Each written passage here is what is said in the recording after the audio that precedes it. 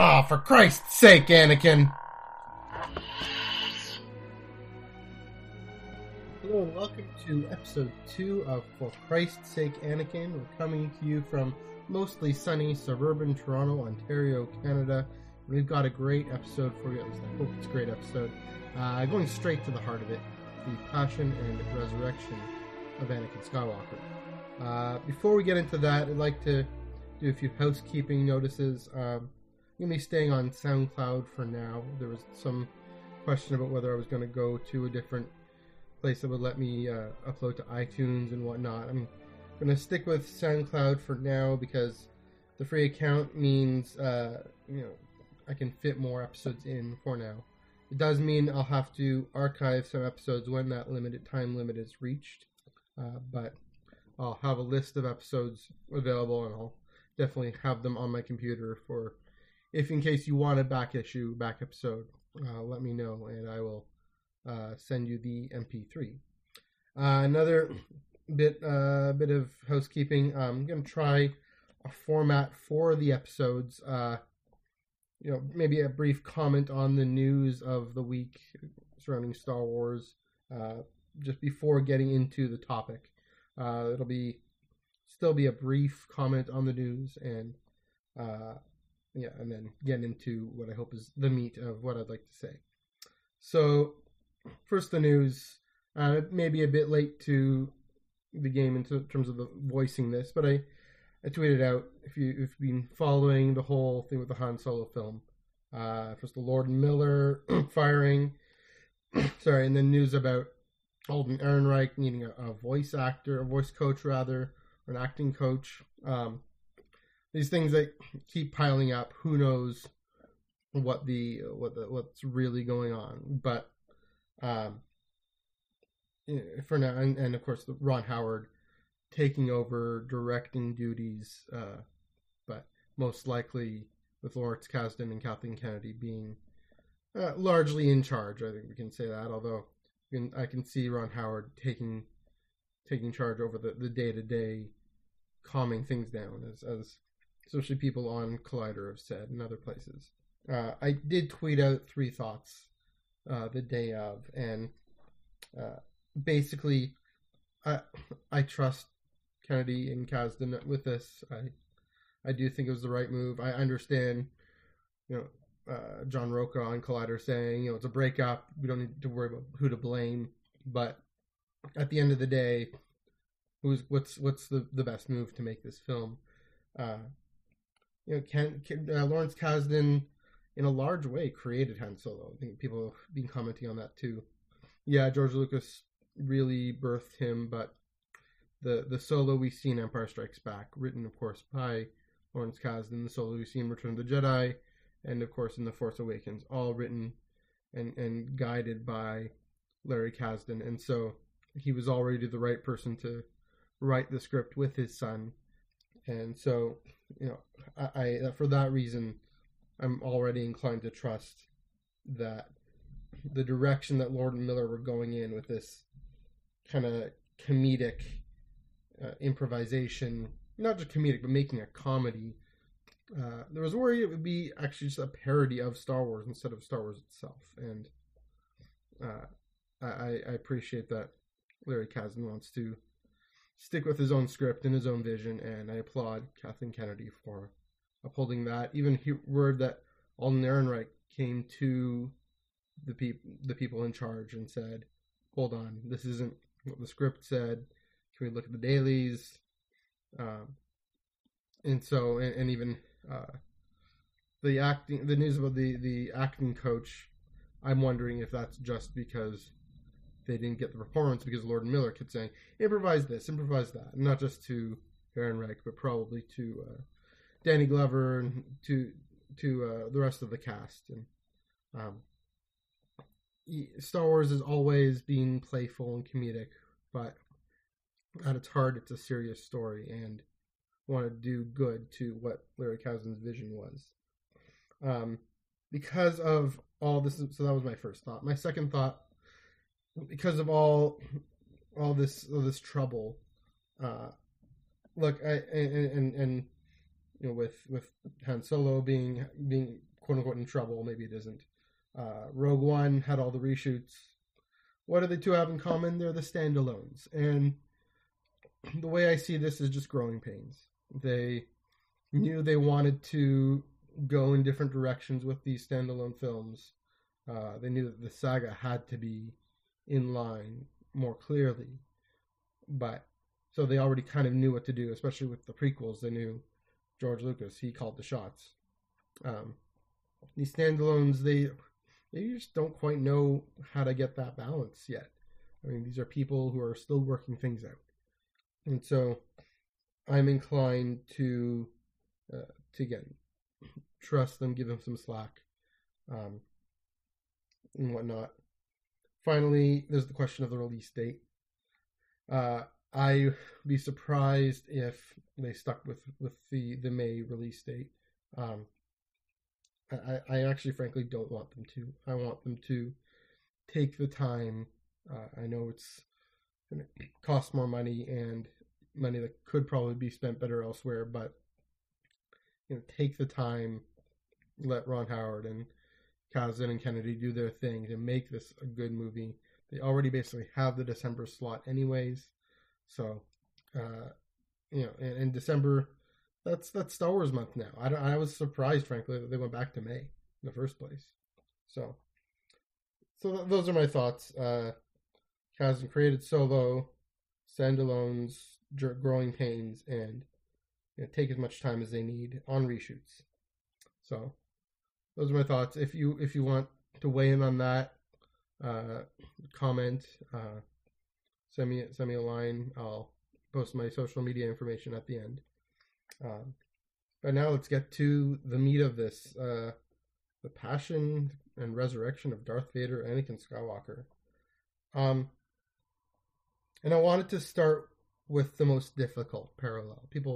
I've said in the first episode that Anakin is this icon of Christ, and people say, but how could that be? How could it be when he succumbs to becoming Darth Vader? And even in the prequels, in episode 2, he's this moody, angsty teenager who kills a bunch of Tuskens, and we know as Darth Vader, he is basically the pit bull for the Emperor, and has a heavy hand in oppressing people, and is this deeply anguished character. Again, it's not an exact parallel. I would say it's an icon. There are resonances that allow us to see through the figure to the godly person behind. Resonances. I don't even know, I'm not even making the claim that necessarily George Lucas said, I'm going to set this up as a parallel, but it is plausible that there are inspirations taken from this. More to the point, this is how I see Anakin Skywalker embodying Christ in his passion and resurrection. And, Mike Klimo, who has an awesome Instagram account, by the way, you should really check it out. And he's rightly pointed out that Luke's self-sacrifice, throwing away his lightsaber, and that does save Anakin. And we can see that in the pivotal scene at the end of Return of the Jedi, which I'll get to later. That inspires Vader to turn back to the light side. Dave Filoni, for example, who created or embodied Ahsoka Tano, created her and developed her, said even she couldn't save Anakin the way Luke did because of that family bond. So yes, Luke's self-sacrifice is saving for Anakin and ultimately the galaxy. What about Anakin's own sacrifice and suffering? By the end of episode 3, he feels alone. By the end of episode 3, he feels despised and rejected. He feels betrayed by all whom he trusted. He is suffering. I mean, I don't think anyone can deny that. Whether or not he's chosen it, he feels despised, rejected, and betrayed. Does that sound familiar? Like Padme, he's betrayed by Padme, who, at least he feels betrayed by Padme, who has turned to Obi-Wan for help. He's betrayed by Obi-Wan and the whole Jedi Order, who wants to stop him. He's betrayed even by Ahsoka's own absence. And if you haven't seen the end of the Clone Wars, I won't spoil it for you. But all I'll say is, this isn't a retcon. The absence of Ahsoka Tano in Episode 3 is significant for Anakin Skywalker's story. He feels despised, rejected, betrayed by everyone he trusted. In his view, he's the only faithful remnant of a corrupt institution claiming to guide the people, but they're really out for their own needs. He knows they scapegoat. He knows they've turned to violence. And this is the screw that Palpatine Darth Sidious finally turns. He knows that they withhold knowledge that can help people. For example, healing Padme. But they withhold that knowledge because it goes against their elitist, tightly controlled orthodoxy. Again, does this sound familiar? See the Sadducees and Pharisees going their way and claiming to be faithful with mixed success. And of course, Christ stands and looks the rest of the people with compassion, like a sheep without a shepherd. Anakin, we don't know how much compassion he necessarily has. But at least he's the one who's faithful to, at least in his own mind, faithful to upholding the peace and security of the galaxy. I don't even think Palpatine can do it, but he sees at least that there's one person who's willing to trust him, one person willing to support him and bring peace and justice to the galaxy, at least according to his point of view. We know that it's deeply wrong. And so how is this salvific? He's despised, he's rejected, he's burned and has to wear this horribly violent suit. How does his suffering save the galaxy? Well, remember, Anakin has a cosmic destiny, and Star Wars, unlike Star Trek, Star Wars makes these claims that these individual characters have this effect on the galaxy as a whole. Certain people, certain characters, including Qui-Gon, maybe even Yoda, certainly Obi-Wan, ultimately, of course, Luke and Anakin. There's the question of the chosen one, and I'll get to that in a bit. The effect, the result of Anakin being burned and in the midst of this galactic conflict, he's the ultimate victim of the Clone Wars in a large way. He takes on the sin of the galaxy. And in the face of Darth Vader, in the mask, in the burns, in the armor, Anakin becomes that sin of the galaxy. He takes on that sin for everyone. Again, this is just an icon. It's a figure. But what a figure. He takes on this violence and depression and angst and thirst for power. He embodies it in the way that Christ became sin for us. Again, just a figure. Christ, of course, does not sin, does not give in, but he still is bloodied and bruised, and that sign of all rejection and violence on the cross. And Christ's passion is only a matter of hours. Anakin's internal suffering in the suit as a Sith and a pit bull for the Emperor, that's a matter of decades. Just think of it. He's carrying this weight of the galaxy, carrying this remorse for his inability to save Padme, waiting for this opportunity, sure, to overthrow the Emperor, because that's what Sith do, but also this incredible distrust for the Jedi, and ultimately, as we see even in the comics, for example, incredible distrust for Darth Sidious, because as we know, the Sith way is to pretend you're going to be this caring father figure. You take on this apprentice, you take on the apprentice, and you ultimately, every day, is an act of betrayal. Every day, Anakin is crushed by the Darth Vader that has accepted his fate as simply the Sith apprentice. But again, I ask, how does this ultimately save the galaxy? Yeah, we see Ecce Homo, behold the man. We see that gruesome, bloody violence. And yet, in some way, that's expiatory. That's taking the whole scapegoat theory that takes on, embodies that. He isn't exactly a public figure, but he's that figure to us. But there's more. There's another piece to this that really ties everything together and ties the whole saga together, I'd say. He's in the right place at the right time. See, I know again that the meaning of the chosen one and balance to the Force and will of the Force, that's debated. But we do know this, that the return of the Jedi, the resurrection of Anakin Skywalker, it occurs at the exact place and time that allows him to defeat that 1,000-year scourge of the Sith, that 1,000-year Phantom Menace.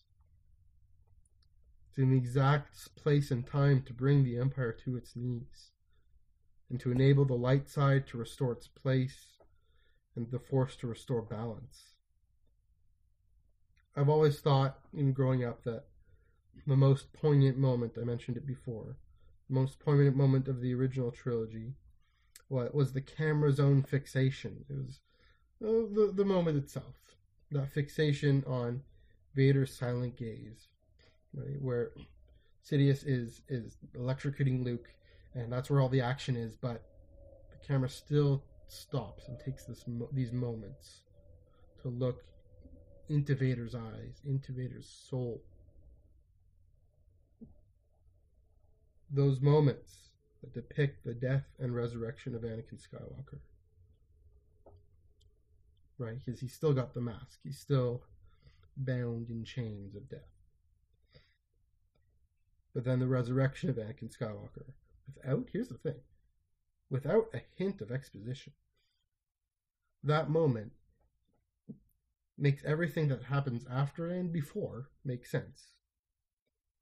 You see, by becoming Darth Vader, by taking on the sin of the galaxy, Anakin finds himself at the exact right place to heave up Darth Sidious, throw him over the ledge, and save the galaxy. He can only do that if he was at the Emperor's side. That's the paradox of this. That's the mystery of this.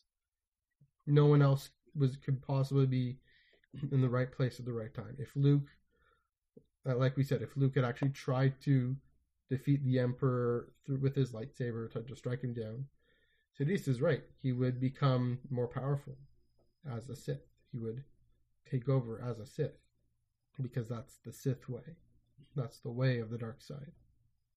It leads to hate. It leads to anger. It leads to suffering. But with Anakin, it isn't about suffering.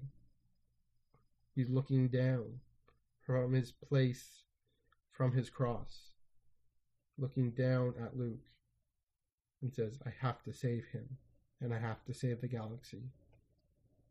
And that moment he saves the galaxy by destroying the Sith.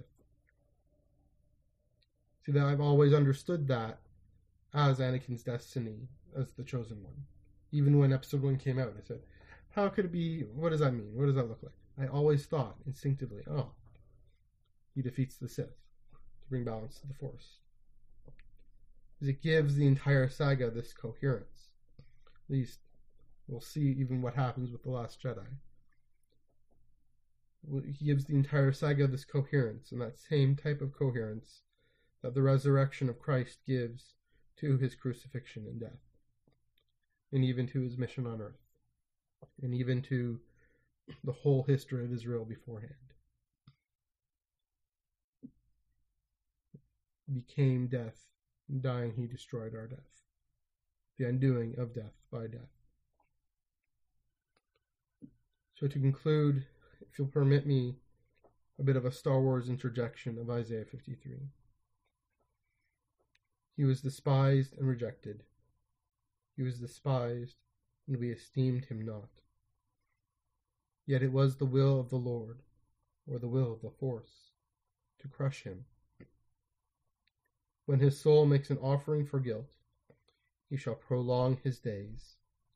The will of the Lord, the will or the plan of the force, shall prosper in his hand. Out of the anguish of his soul he shall see and be satisfied. By his knowledge shall the righteous one, my servant, the chosen one, make many accounted righteous. I like to call Star Wars my second religion. I hope you can see how, even at its most distant, it pertains to that all-encompassing reach of the crucified Christ. For Christ's sake, Anakin, indeed. This has been episode 2 of For Christ's Sake, Anakin. You can reach me on Twitter at NEUG485 and on Instagram at MNEUG1138. And I believe you can also make comments here on SoundCloud. Thanks again for listening. Take care. Bye.